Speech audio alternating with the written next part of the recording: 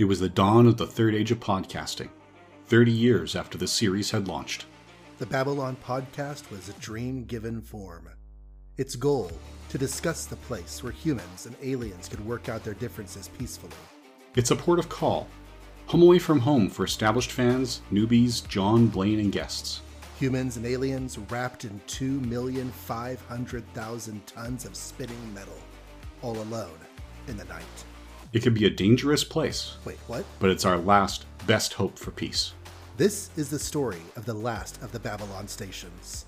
The year is 2024. The name of the podcast is Babylon 5, 30 years later.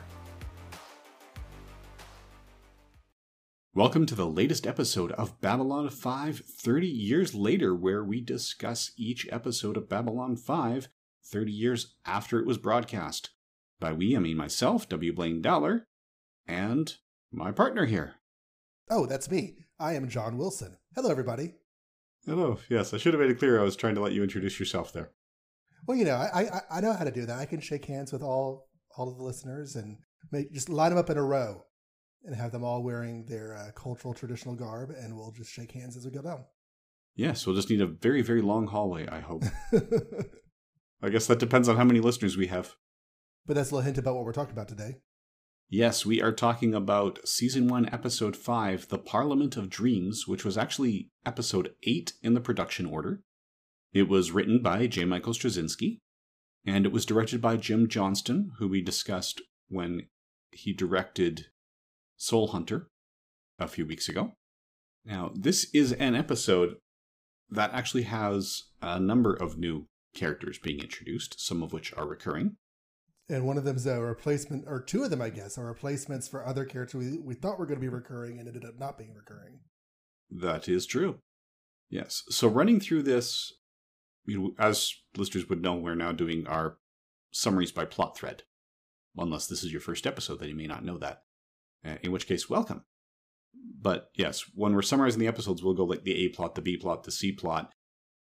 I'm glad we have 26 letters in the alphabet because we have a lot of plots going on here.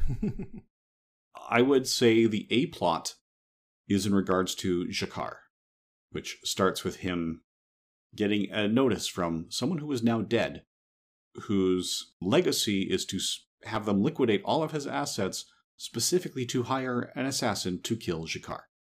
And it is someone close to him. So this is what he gets in a message from Tupari, a courier, right before he's introduced to Na'Toth, his new ambassadorial aide. So the aide that we met previously, that actress was not able to continue in the role due to a severe allergic reaction to the makeup. So Julie Caitlin Brown is reintroduced, which works well for the plot, since she becomes suspect number one in his mind for the assassination, especially when they eventually track down the courier, and the courier says that he was hired by Na'Toth's father, or given the message by Na'Toth's father. We eventually learn that the courier is the actual assassin who was hired, and I say eventually, it takes some time. G'Kar goes to Nagrath, the insect crime boss, to hire a bodyguard who is very quickly killed in G'Kar's quarters, and Na'Toth was there to tell him where he could find the body. But yeah, when we find out it is the courier, Na'Toth shows up and claims that she is the backup that was hired, and administers quite the beating to G'Kar, which we learn was actually a ruse so that she could destroy the torture devices that were on him. And G'Kar comes out and handles Tupari on his own, beats him but does not kill him. Instead, he allows him to live, sedates him past the deadline for the contract, and transfers a hefty sum of money into the courier's personal account, so that the Assassins Guild will assume that he broke their code, and the assassins will kill him on their behalf. So it's not just simple vengeance, but a little bit of the torture that G'Kar was put through. G'Kar was to know pain, G'Kar was to know fear, and then he was to die. So this is really what they turned around and did to the courier, who is also the assassin. Now, while this is going on, Commander Sinclair has two things going. Partly that Earth Alliance has said, well, let's have each of these different alien species showcase their dominant religious beliefs. And while Commander Sinclair has to figure out how to demonstrate that for Earth, he runs into an old flame by accident. So this is not the woman he was with in The Gathering, although this is the episode where they established that they split up because he wouldn't leave Babylon 5 to go into private business with her as she was asked. Now this is Catherine Sakai, who surveys planets and lets corporations know about the resources in exchange for a cut of the profits. It's made fairly clear through their dialogue that, they have an on-again, off-again history that I think Sinclair describes as 3 parts passion, 2 parts teeth. But they part ways, eventually deciding they're going to try again. So Delenn runs the Minbari ceremony, which involves chants, bells, and exchanging of fruits, and longing looks, which apparently double as a marriage ceremony. So as Sakai says, depending on how seriously people took it, someone may have gotten married. And Sinclair jokes that he didn't know that Londo was G'Kar's type. So speaking of Londo, he and Vir also host the Centauri ceremony early on, where we find out that there were actually 2 sentient species that developed on the Centauri homeworld, and that the Centauri basically hunted the Zon to extinction. So they are guilty of genocide, and they celebrate it as part of their religious beliefs. We also learn that they are a polytheistic religion. So they will have, they've got a god of passion, a god of food, a god of front doors. They say gods for everything. When every day is a struggle, you need as many gods as you can get. So I think those are most of it. Outside of that ceremony, Delenn's new assistant Lennier comes, and he is instructed to not address her as Satai, and only as Delenn. But we again see that her role as Satai, which establishes her as the Great Council, is significant as she has to convince Lennier to look at her. He would not look up in her presence as it was not considered appropriate. And the final part of the ceremony, Sinclair finally settles on showing Earth's dominant belief by demonstrating that it doesn't really have a dominant belief. And they line up a series of representatives of many religions, and he just introduces them by name and belief in the closing tag with a camera that pans back through a very, very long line. And I think it is worth noting here that something that really blew Straczynski away in terms of Michael O'Hare's capability as an actor is that the script called for which religions would be introduced and in which order, but all the names are different, because the easiest way to handle that and to give credits for the non-speaking roles for the extras that normally don't get credit, those are the real names of the people there. The actual actors, not character names? Yeah, and they're not even really actors. They are all people of that faith. So when they start with Mr. Harris, an atheist, that is an atheist named Harris. So the only thing that was really specified in the script is the order their religions are represented, and it was very important to Straczynski to have a Muslim and an Orthodox Jew side by side. Mm. And the thing that blew him away with Michael O'Hare is that they ran down the line, and they weren't sure how long the shot was going to be. So they went through at least the first 30 people in that line, and they introduced themselves by name and faith. And Michael O'Hare only had to have them go through it twice before he had every name memorized. Wow. With the faith. So yes, those are actual representatives of that faith who were asked to come dressed in their traditional garb. So I wanted to point that out. And then finally, just to point out the 3 new recurring roles that we have. Natoth is played by Julie Caitlin Brown, who has 25 acting credits that date up to 2013, including Jag, Sliders, a couple incarnations of Star Trek. So she's had a lot of guest roles, but not a lot of starring roles. And she is now also a talent agent who represents people who are, working with Stargate SG-1 and things like that. Julia Nixon plays Catherine Sakai, and she is still active. Her most recent credit is from 2020 at the time of this recording, which is well in advance, but she does have things in pre- and post-production. And even the stuff in pre-production may be out by the time you hear this podcast, because that's our lead time. And finally, probably, I would say the most recognizable face on the show to date, at least without his makeup, would be Bill Mumy as Lennier. who I would confidently say is best known for playing Will Robinson in the original Lost in Space from 1965. Yes. And it's worth pointing out, he has been on the credits all season so far, right? Yeah, he has been in there, I think, credit only since, obviously not in The Gathering, but I think since Midnight on the Firing Line. Yeah, so even though he's only showing up here in the 5th episode, like his role has been planned, and whatever his contract was, he's a series regular. He's just a series regular who missed the first 4 episodes. Yes, and now with his acting credits, I've been spoiled on the new Netflix Lost in Space, which I had not watched yet. Oh. That is a very unfortunate spoiler. Oh well. Yeah. We watched the first couple episodes of Lost in Space, the family and I, and we really enjoyed it. It's just my wife ex-wife doesn't tend to gravitate towards science fiction, so we didn't really stick with it. But everyone enjoyed it. Yeah, I've heard very good things about it, and yeah, seeing the name that he plays and the way it's phrased, I really wish I had no idea that was coming. So I will not name it in this recording, but I will say, if you haven't gotten to it yet, go now. Watch. I haven't seen it. I've heard good things, but this is the kind of thing where you really want to have it revealed on screen and not as I just had it revealed to me. Oh, well.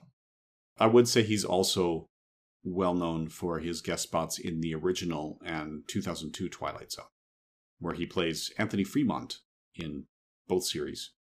So he played 2 different characters in 2 different episodes of the original Twilight Zone. And the Monsters Are Due on Maple Street was probably the one he's best known for as the boy who would make people go out to the cornfield. So he was the boy who was the monster, well parodied. And then in the 2002 reboot, he plays the same character who's now trying to cope with his own child who has the same power. Wow. All right. Well, yeah, as whenever they said this is Lennier, I was like, finally! Because I've known that name was there, and I've seen that face in the credits and stuff for the show. I was like, when is Bill Mumy going to show up as Lennier? So that was pretty cool. Yeah, it's also interesting because reading the script level, I don't know why they did it. Maybe it was actor availability or something like that. But his introduction appeared in an earlier script. And now that we're recording about it, I can't for the life of me remember which one. But one of Straczynski's scripts had this plot thread, and then it got cut from the final episode for time, and then it was put in here instead. I can see that happening. That makes sense. So this whole week to celebrate everyone's faith, the way it's described in the opening scene, I can't remember the exact phrasings to recite it here on the show, but just the way they describe it, it's almost like all the other weeks people are discouraged from exercising their dominant faith.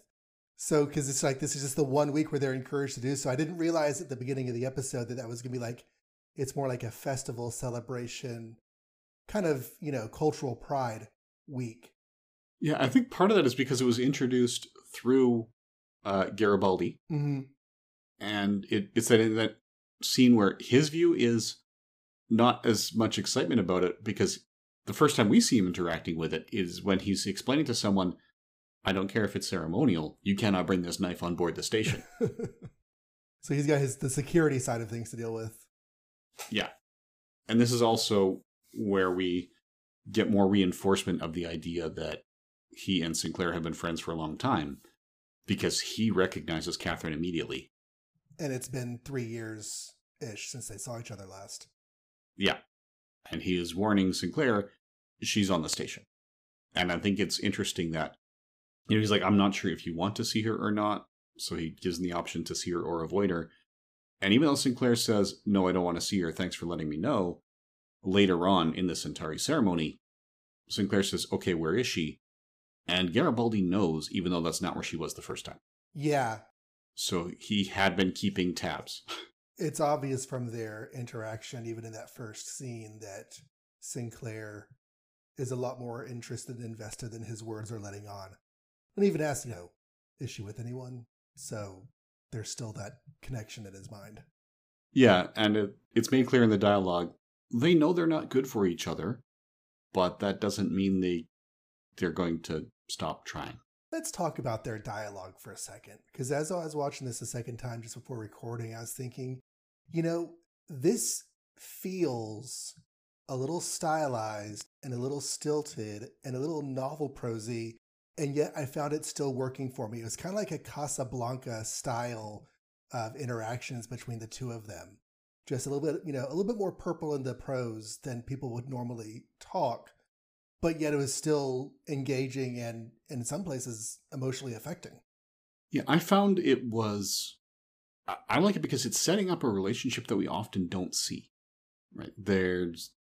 You don't see people who know a relationship is unhealthy and going back to it in a drama in a lot of cases, unless that's what your entire story is about. The drama, right? Yeah, and I think here, the tone you're talking about is, I think it's there because it has to be expositional to say, okay, no, this is his, this is the old flame. She was around longer than the one from the Gathering, and they explain why the one from the Gathering is not here to focus on Catherine. So I think that's it, is to set it up. But then it also lets us do the in-joke where they talk about how, we go through the routine. You ask about my aunt. I ask about your brother. We do all this. And then we end up in bed together. But we're not going to let that happen this time. And then in moment of tension, it's, how's your aunt? How's your brother? Oh, we're going too fast. We skipped the academy thing. But that was a really good moment because that was when it's like, we are doing this, aren't we? And it's just like the walls that they had up really started to fall right there. Yeah, or when Catherine comes to him to celebrate her large commission, and then she's leaving because it's not working, and he grabs her arm because he doesn't want her to leave. And her response isn't just, don't touch me, it's, don't touch me unless you mean it. Right. Yeah, that was very, very good. Yeah, so I'm actually quite happy with how they introduced Catherine here.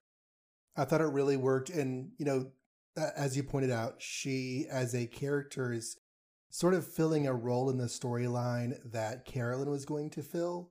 But they're very different characters. Even just from the two interactions we've seen, these relationships are very different. The women are very different. It's not just putting a new name and a face on basically the same storyline, which is such an easy thing to do when you have to recast or refill a role, is just make it the same thing with a different person. But I said this whenever they replaced the Doctor, it's not the same kind of person. And also, the B I was going to say is acknowledging the previous relationship, acknowledging that as part of the story and part of the narrative. I just really, really appreciated both of those things. Mm-hmm. And it's, again, you'll notice that their jobs, when you say it's a different person, but she will fill the same role in the story, because both jobs involve travel to alien star systems. So one of the things, part of this is going to be, I was going to bring it up in giving form to the dream, but one of the things that JMS hates about a lot of relationships on TV is that the lead character's love interest doesn't have their own story, and they exist just to serve them. To do another comparison to Deep Space Nine, that was a huge issue I had with Keiko. Right. Aside from that one season finale when she was going head to head with Kai Wynn when she was teaching the school on the station. Vedic Wynn, but yes. Yeah, right. She was still a Vedic at that point. But yeah, aside from that one episode, largely Keiko's story is to service Miles O'Brien's story and not to have her own story. Keiko O'Brien is Miles O'Brien's wife. That's her. Yes, sorry. No, just say that's her role in the story. She is just Miles O'Brien's wife. Yeah, for a large part of it. Like I said, with that one season finale, which was an excellent episode. Like that's a good showcase for Rosalind Chow as an actress as well. With that one exception, that's largely her role. And JMS, at this point, he didn't know that was coming because he was planning this before those episodes had aired. So this could not have been in response to Keiko specifically, but in response to the style of character that Keiko fits in. A lot of these are the spouses. Like another example, just thinking because John and I are both teachers in our day jobs. Welcome back, Cotter. Mr. Cotter's wife is often there to help him process what's happening at the school, but should she ever have a storyline that didn't involve helping him process what's happening at the school? I don't know how much you've seen of Greatest American Hero, early 80s superhero sort of action comedy. And yeah, I watched it when it was on the air from when it was 4 till 6 and vaguely remember that, and then I'm partway through season 2 on my DVD rewatch, but that's been stalled for a few years. I'm also partway through season 2 on my first watch because I didn't watch it when it was on, except for occasionally. But his girlfriend in the first season has a character, has storylines, contributes in meaningful ways. And when they get to the second season, it's almost like they know what they're going to focus on, and it's the two main guys, and she's just there to, serve as, the female love interest person. She doesn't get as much chance to be a person. Yeah, one of the reasons that it only lasted 3 seasons and the third is short is because there was a lot of tension between the series creators and the studios, where the studios want more cut and dry archetype, trope, cliche stuff, fighting the sewer monsters, and the creators wanted to actually say something and do something different. So, but that was the early 80s, so different time, different, not as much awareness and thought. Yeah, and also the idea then was to keep every series episodic and appeal to the lowest common denominator to potentially maximize your ratings. So our first view of G'Kar in this episode is his preparing food and singing romantic ditties, Earth English romantic ditties, while preparing his meal. And I was like, this is a weird side of G'Kar that I wasn't expecting to see. Yeah, we're starting to expand G'Kar a little bit. That's also one of the very few scenes where an actor got away with breaking Straczynski's typically very strict, absolutely no ad-libbing rule. Because a lot of the dialogue is meant to resonate with wordplay he had planned seasons from now, so they couldn't change his words or they could break the foreshadowing. The ad-libbing he was allowed to do is because some of the food he was preparing is live. I noticed that on the second viewing, when he holds up the little crawdads or shrimps or whatever they are and talks to them, whenever he sets them down on the table, he says, "You stay there," because the door's ringing. And I saw the little antennae twitching. It's like, those guys are alive. Yeah. Yes, the line is, "Stay put." That's the ad lib, because that crawfish kept running away when they were doing the takes and have to reset, because by the time he came back to the table, his food wasn't there anymore. Which leads into the progression when people ask JMS what he thought was the funniest moment from season 1. He says the one that he loved that he didn't see people talking about was when someone says, "Are you Ambassador G'Kar?" And his response is, "These are Ambassador G'Kar's quarters. This is Ambassador G'Kar's table. This is Ambassador G'Kar's dinner. What part of this progression escapes you?" Yeah. That's a good line. But speaking of G'Kar, okay, so I thought he was supposed to be the bad guy in this show, and it has been multiple episodes now since he's even been antagonistic. Yeah, that's what I mean. We're seeing some depth to G'Kar. I will point out, when we saw him as the antagonist, it wasn't as clear in The Gathering, but Midnight on the Firing Line, he was the antagonist to hurt the Centauri specifically. Right. So that's where most of his antagonism that we've seen so far is actually driven by, is to hurt the people who hurt his people.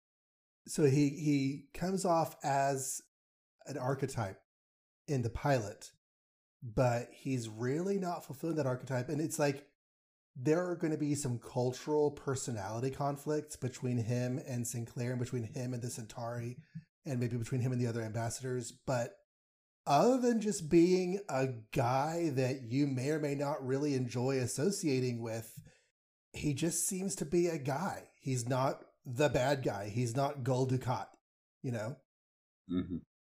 That is one thing that JMS will do with this series.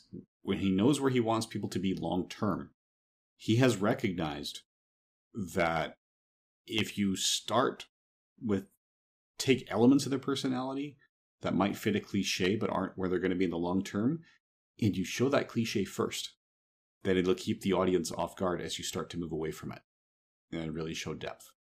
So we are going to be seeing more of that with multiple characters as we go, including some characters we haven't met yet.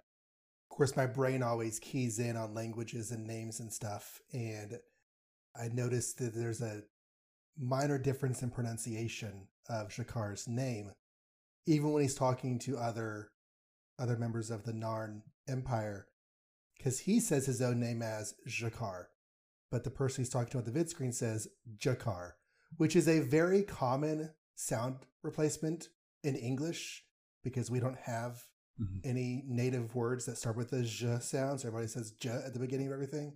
Like genre, people say genre. But I had thought that maybe everyone of the same species would pronounce it similarly. But I guess that was ethnocentric of me because people within a species always pronounce things differently. And some of that could be on the production end because in the first script of The Gathering, G'Kar was pronounced, or was spelled Jakarr. Mm-hmm.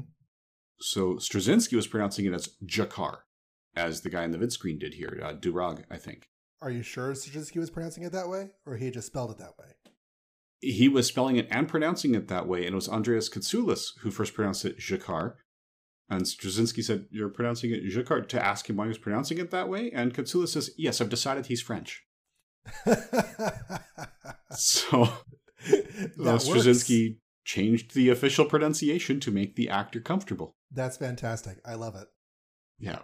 Yeah, so that was what it was. And apparently Katsoulis was a very interesting guy with kind of a Zen Buddhist attitude to life that made him a little unpredictable in a very fun way. Sounds great. I knew we were expecting a new Narn aide. So when T'Pari walked in, I thought he was going to be the new Narn aide. But then we meet Na'Toth. And honestly, in this one episode, I like her as a character so much more than Kudath, or whatever her name was. She just seems to have more sides to her. And it was pretty great. Yeah, she comes in a little more fleshed out. And I suspect that the original aide would have been fleshed out a little bit here. But the switch up, I think, is good for the show in the long term. And it was definitely better for this episode to have someone new, especially when they write out the old one by having G'Kar mention that, you know, the previous aide had a mysterious accident in the airlock. So, you know, in this case, when you're talking about possibly assassins, well, that seems like the kind of thing an assassin would do to be the one to get close. And is that just fueling the mystery for this episode, or is that a giving form to the dream point where we should pay attention to the fact that his previous episode was assassinated? His previous aide. I do not recall coming back to that, so I don't know if it was an accident or not. So if they come back to it, it's been a while since I watched it. I'm trying to read ahead in the scripts to have the pointers, but it might just be further ahead. You can't remember every detail of all 5 seasons? Come on, why are we even doing the show? Yeah, I know. There might be others who are screaming at their podcatchers right now going, but what about? But I won't claim perfection. And like I said, I don't claim great expertise. That was my level of familiarity. I've seen it all once when the DVDs first came out and was excited by a chance to rewatch, and that's what this is giving me. Yes. So, in terms of reading the scripts, I am up to TKO. I have read that one. And I've watched up through the mid-season break in The Sky Full of Stars, which is 3 episodes ahead of this. Okay. Which, I don't think I said this on the show. I know that you and I talked about it. Whenever I said previously in this podcast that I had seen the entire first season, I'm pretty sure I was misremembering. I don't think I've seen past And the Sky Full of Stars. I think that is as far as I've seen. So I should probably stop watching ahead and just let things happen as they happen. Yeah, I think that's probably good because you are not far from the point when... So when I was watching this show the first time, there's an episode you haven't reached yet, which was the one that made me realize that the ongoing story arc is not just about Sinclair and the hole in his mind. So you've seen that, but there's another one coming up not long after that, where 2 characters bump into each other in the hallway and have a conversation, and I was going, wait a minute. This could be fuel for a fire. Well, And the Sky Full of Stars has a nice mid-season finale before mid-season finales were really a standard part of television. It has that good feel to it. So in my brain and in my memory, that was the season finale, and I made it through the entire first season. So it's just a mistake on my part. Well, that's okay. I'm sure we'll have plenty of opportunity to talk about when we compare that to the actual season finale. So I wrote down a note in my first watch of this that I did not notice in the second watch. Was there a character or a place named Morgoth? Not Okay, then Not that I recall. must not have been very prominent then. It may be just something randomly said in passing. There's some reference in the episode somewhere to the name Morgoth that I was like, oh, is that named after the big bad from Middle Earth's first age? But it was probably nothing of consequence. It might have, if there was, it probably would have been in the conversation with Catherine Sakai. Okay. And her other business people. But she gets rich in this episode. Yes, or, maybe not retirement rich. Right. But a really nice payday. Yes. Enough to celebrate and buy all the expensive things on the station. Mm-hmm. I enjoyed the different ceremonies. I liked that the Centauri ceremony really brings out sort of a hedonistic side of their culture or of their history. They pay so much attention to status and appearance and propriety that to have a part of their culture where they're able to just like give in and let all that set aside for a minute felt good. Yeah, and it's definitely a very different tone from the Minbari ceremony.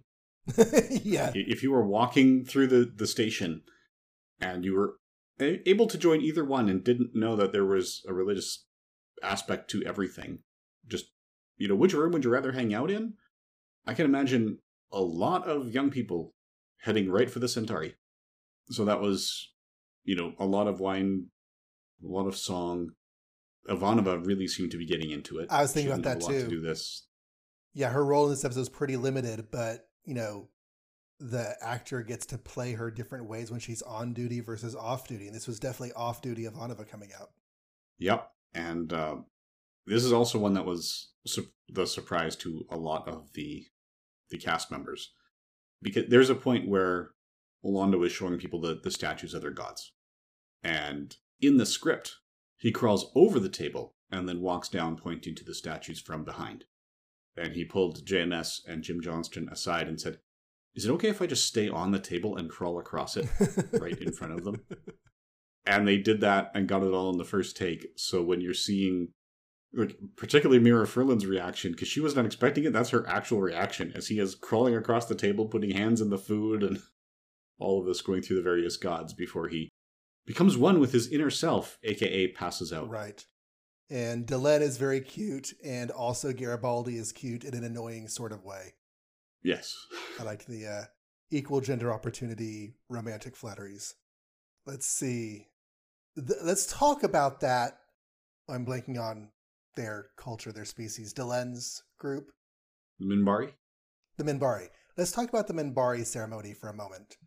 Because I felt that was, when it was playing out, it felt a little portentous because of all the eye contact between Delenn and Sinclair and such. And, and so it begins after he eats the fruit. And then at the end, it comes back that it might have been a bit of a wedding ceremony. So I'm guessing this is something we should think about. Yeah, do you want to skip ahead to the we should and skip over Last Best Hope? No, we should talk about that in a minute. You're right. And we talked about the ending scene, that ending scene where, they're doing the Earth cultures, it stuck out in my brain. Over the years between when I first tried to watch this and we're doing it for the podcast. That was one of the things I remembered very vividly. It's remarkably poignant and such a simple idea. They're just shaking hands with members of different cultures, different belief systems, different branches of Earth humanity. And, I came away from that episode the first time just, JMS had this nice ecumenical approach to the quote-unquote dominant belief system of Earth. Just like, it's all dominant. It's everybody. Yeah, he is very much an atheist these days. He was raised very stringent and for a while joined a cult because of a particular girl who was a member of that cult. As you do.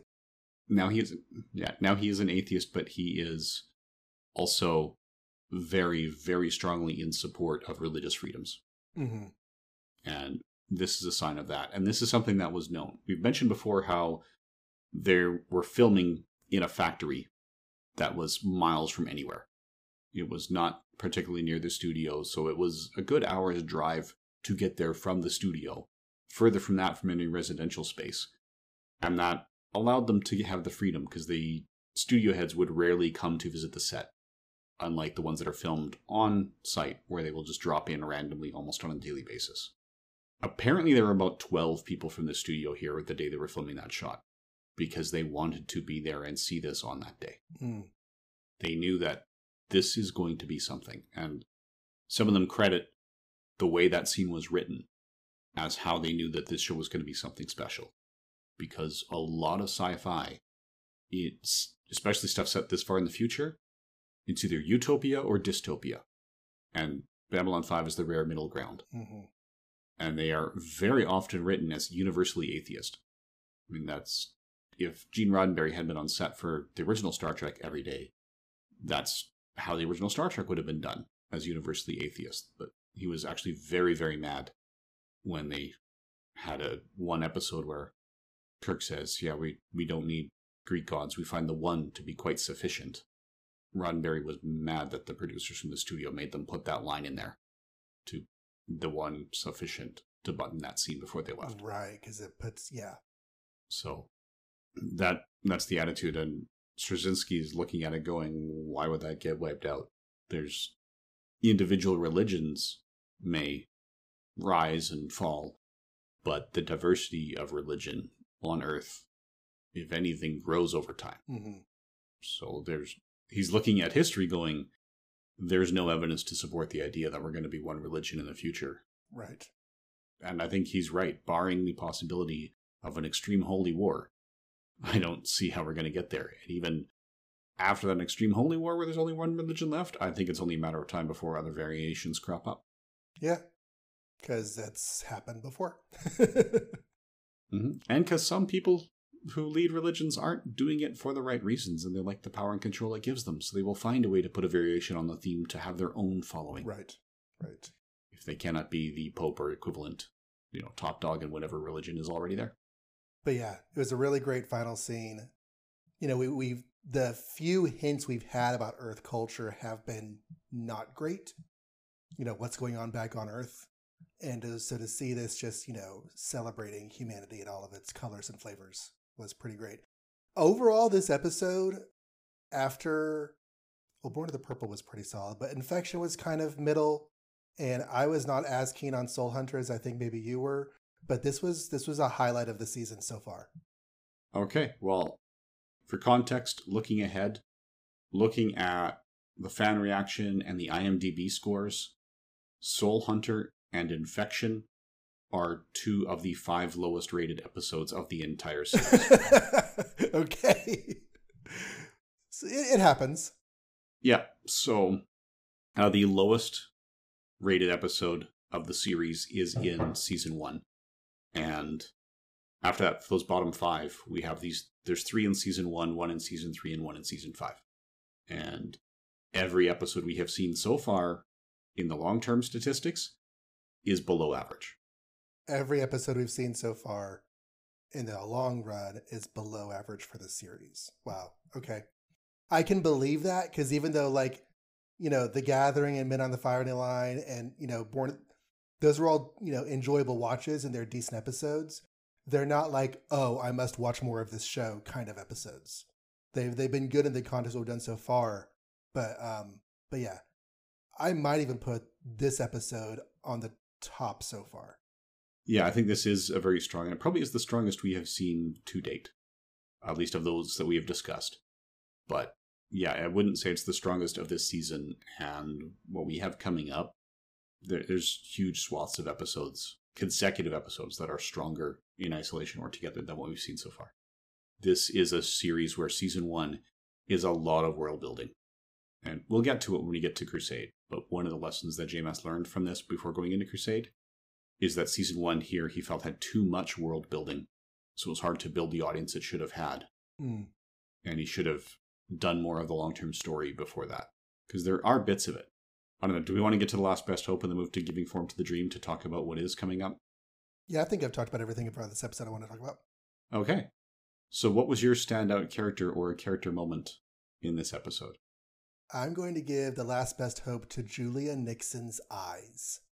When she and Sinclair are talking, she has this really penetrating way of looking at him that I don't know. It was just I'm missing the right adjective. Captivating's not right, but it was, anyways, yes, very, very great interactions between the two of them. And a lot of that for me was just the way she was looking like into him while they were talking. I can see that. Yeah, she's very engaging. I was actually thinking about this to be, I guess, talking about how attractive a woman is can be just considered immediately sexist. But if we could dip into that for a moment, I think Julia Nixon is in that perfect zone where she is attractive enough, largely because of those eyes, but she's attractive enough that I will believe any character, right? If they've got it written in the script that a character walks in the room, sees her, and says, I need to know this person, Mm-hmm. she's attractive enough, I will believe it, but not so attractive that she could build an acting career just on looks. She actually has to be a good actress as well. She's not quite at that point where she'll get the role just to be looked at, which I think is kind of the perfect zone for an actress to be in. I'm not sure how many actresses go after roles just to be looked at, but they may be sometimes cast by other people to have them just be looked at. Yeah, I don't know anyone. Yeah, I don't know anyone who wants to do that. But a lot of the model turned actress types, it's like, yeah, if you didn't have a model look, you wouldn't be getting this actress job either. So I can see that. For me, the moment that stands out, it's tough. Part of it is there's one line, one of the Londo's last lines before passing out, when he says, "But in purple, I'm stunning."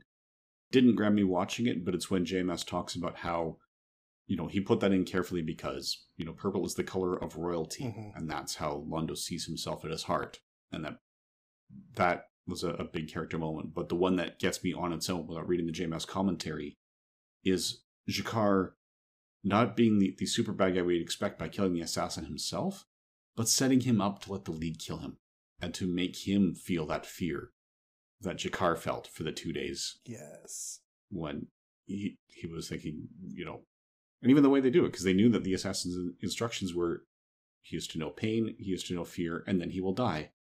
And then when G'Kar and Na'Toth tell him, yeah, your time limit has expired, so they're not going to come after me, but they will come after you for the embarrassment, especially since I put a lot of money in your personal account.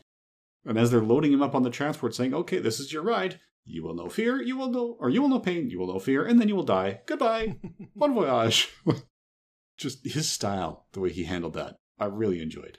With Londo saying the thing about purple equating with royalty is one of those things that just, is in my brain. So I thought about that. But also, since we'd had the title Born to the Purple, which was an episode that dealt a lot with place in society and everything, I realized that was a meaning to that color for that culture. So I did think about that whenever he said that. In purple, I'm glorious. Now, I don't know everything about his background. So exactly what kind of, royalty or high up status he could have, should have, would have. But yeah, that connection was there. Yeah. And the exact quote is, "But in purple, I'm stunning," which, sorry, it's not glorious. It's I'm stunning. And part of the reason that sticks out is because, as people know, I've been reading the script books. JMS released a lot of books related to Babylon 5. And the book that's just Babylon 5 quotes is titled, "But in purple, I'm stunning." One of the things I really loved about, I'm forgetting her name, the new aide, is it Na'Toth? Yeah, they pronounce it Na'Toth here, Na'Toth. but I think it does eventually morph into Na'Toth.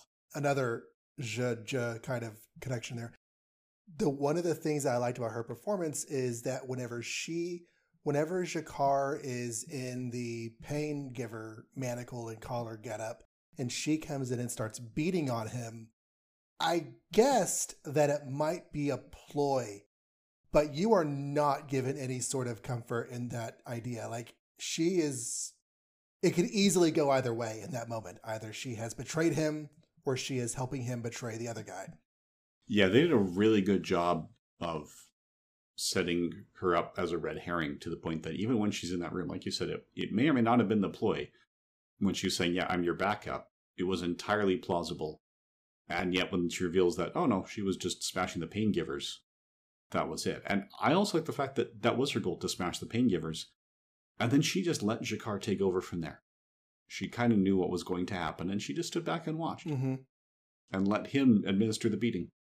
And on the one hand, that's kind of her role. She is the aide. So she does her job in getting him, to where he can do his job. That's sort of her role. But yeah, so Those are our last best hopes for this episode. Let's talk about this dream that we're giving form to. All right. So we have Catherine Sakai's job where she surveys planets. Mm-hmm. So she checks out previously unexplored worlds to see what's on them. This is going to come back. You talked about the Minbari ceremony. When this episode was produced, that absolutely fell into this category. Production realities meant that the plans for that moment have changed. Okay. I think I know what you're... I'm guessing the ramifications for this were intended to come a bit longer down the road, and then when they got to longer down the road, they no longer had those options. In ways I'm not going to specify on the microphone. Yeah. Okay. Yeah, I know in one of our previous episodes, we let something slip that did not come out in broadcast, so we could stay first listener and first viewer friendly. Gotcha. But yeah, there are production realities that changed some of it, but they might have been able to, or they kind of capitalized on it to do something different with it, which we will be talking about. And then another point that it's more a notable thing. G'Kar was so preoccupied with the assassin, we have not yet seen the dominant Narn religion. Oh, you're right. They did not get a spotlight. No. So we will learn more about the Narn religious beliefs. Okay. And this is what I will say. The other element, it's not a huge world building thing. It's very easy to miss. If I hadn't been reading the scripts, I would have missed it, even on the rewatch. But when we have the statues of the Centauri gods, that's the kind of thing where you'd expect, the production crew or the prop making department to kind of have a fairly free hand in designing it. There are certain elements of one of those gods that were very clearly specified in the script that only reading it how specified it was in the script, I realized, oh yeah, that is a part of the Centauri culture that we do see again. Okay. When we see it again, it will be introduced as though it's being introduced for the first time, but this was handled to maintain consistency with something we're going to see. Gotcha. So yes, some of those statue design choices are not random. Okay. Well, that's interesting. We also did not see the religious beliefs of the fifth planet. The guy who's... The Vorlons. The Vorlons. Of course, he wasn't even in the episode at all, but... No, Kosh is very private. That's, if anything, that's the giving form to the dream we've seen, because we've seen so little of Kosh. When we see Kosh, it's big. Right. That's something that's going to come down the road. So the fact that we haven't seen him in these minor things actually is a bit of a tip-off about what it takes to get Kosh and the Vorlons directly involved. He's like a Watu. When he shows up, it's big stuff going down. Yeah, except he doesn't claim... Well, yeah, the non-interference I was going to say. I mean, he hasn't been interfering much. He's just kind of doing his thing in his gas bedroom. Yep. And to be fair, if the first day I was on the station someone tried to kill me, I might kind of hide in the safety of my bedroom for a while too. Fair point. All right, so I guess that wraps us up for the Parliament of Dreams. Yeah, that wraps up Parliament of Dreams. So our next up will be Mind War, which is going to be one of the episodes where it is the most difficult to not talk about Star Trek. I think we may have brought up Star Trek at least once in every episode so far.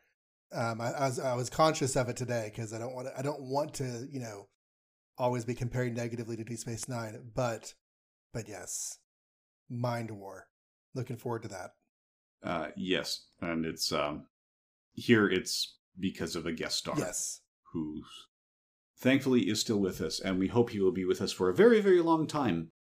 But when the inevitable obituary comes, they will quite possibly list Star Trek before Babylon 5, even though he will appear more than once.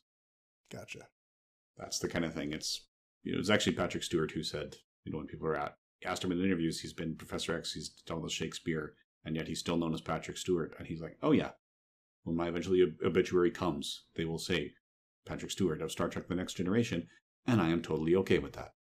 All right, so if listeners would like to get in touch and have feedback right on the air, you can send email to Babylon5 30 years later using letters or numerals. Babylon5 30 years later at gmail.com.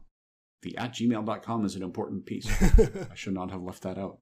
You can also leave comments on the website where this is hosted at johnreadscomics.com, which is one of its homes. You can leave comments there.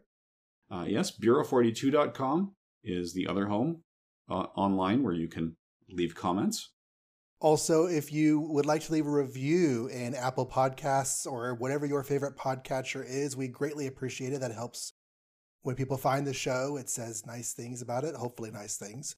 And if you do leave a review that's not in Apple Podcasts, feel free to let us know by email or comment just so we can acknowledge and thank you for it, because there are so many podcatchers these days, it's hard to watch them all. This is true, and you can also leave comments on YouTube if you are listening that way. They may not appear immediately. We've got the anti-spam moderation rules in effect. But as long as you're not out there trying to sell knockoff Oakleys or something, we'll approve the comment. All right. And the Zocalo, what is our podcast advert going to be? I don't think we've decided that, but it'll be something great that we hope our listeners will truly enjoy. All right.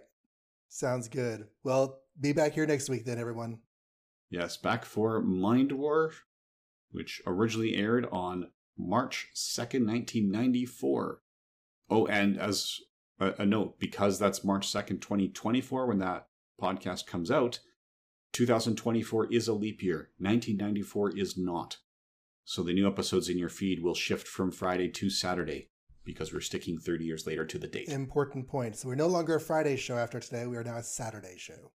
Yes, and we will remain a Saturday show for quite some time, until 2025, when Babylon 5 moved from Wednesdays to Mondays. Okay. Then we will bump back to Thursdays for a time, and then we will shift to Wednesdays because 1996 was a leap year and 2026 is not. All right. So wibbly wobbly calendar wallander. Yep, and then we'll start jumping around again when the movies start running, and also when season 5 hits, because the schedule's changed again.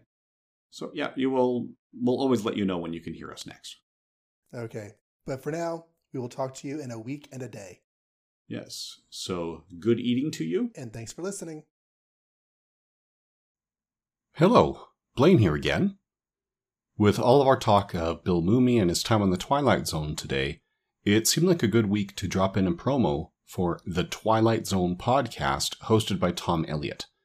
It's a Rondo Award-winning podcast, one of my favorite TV podcasts out there, but it doesn't appear as though Tom has put together a trailer.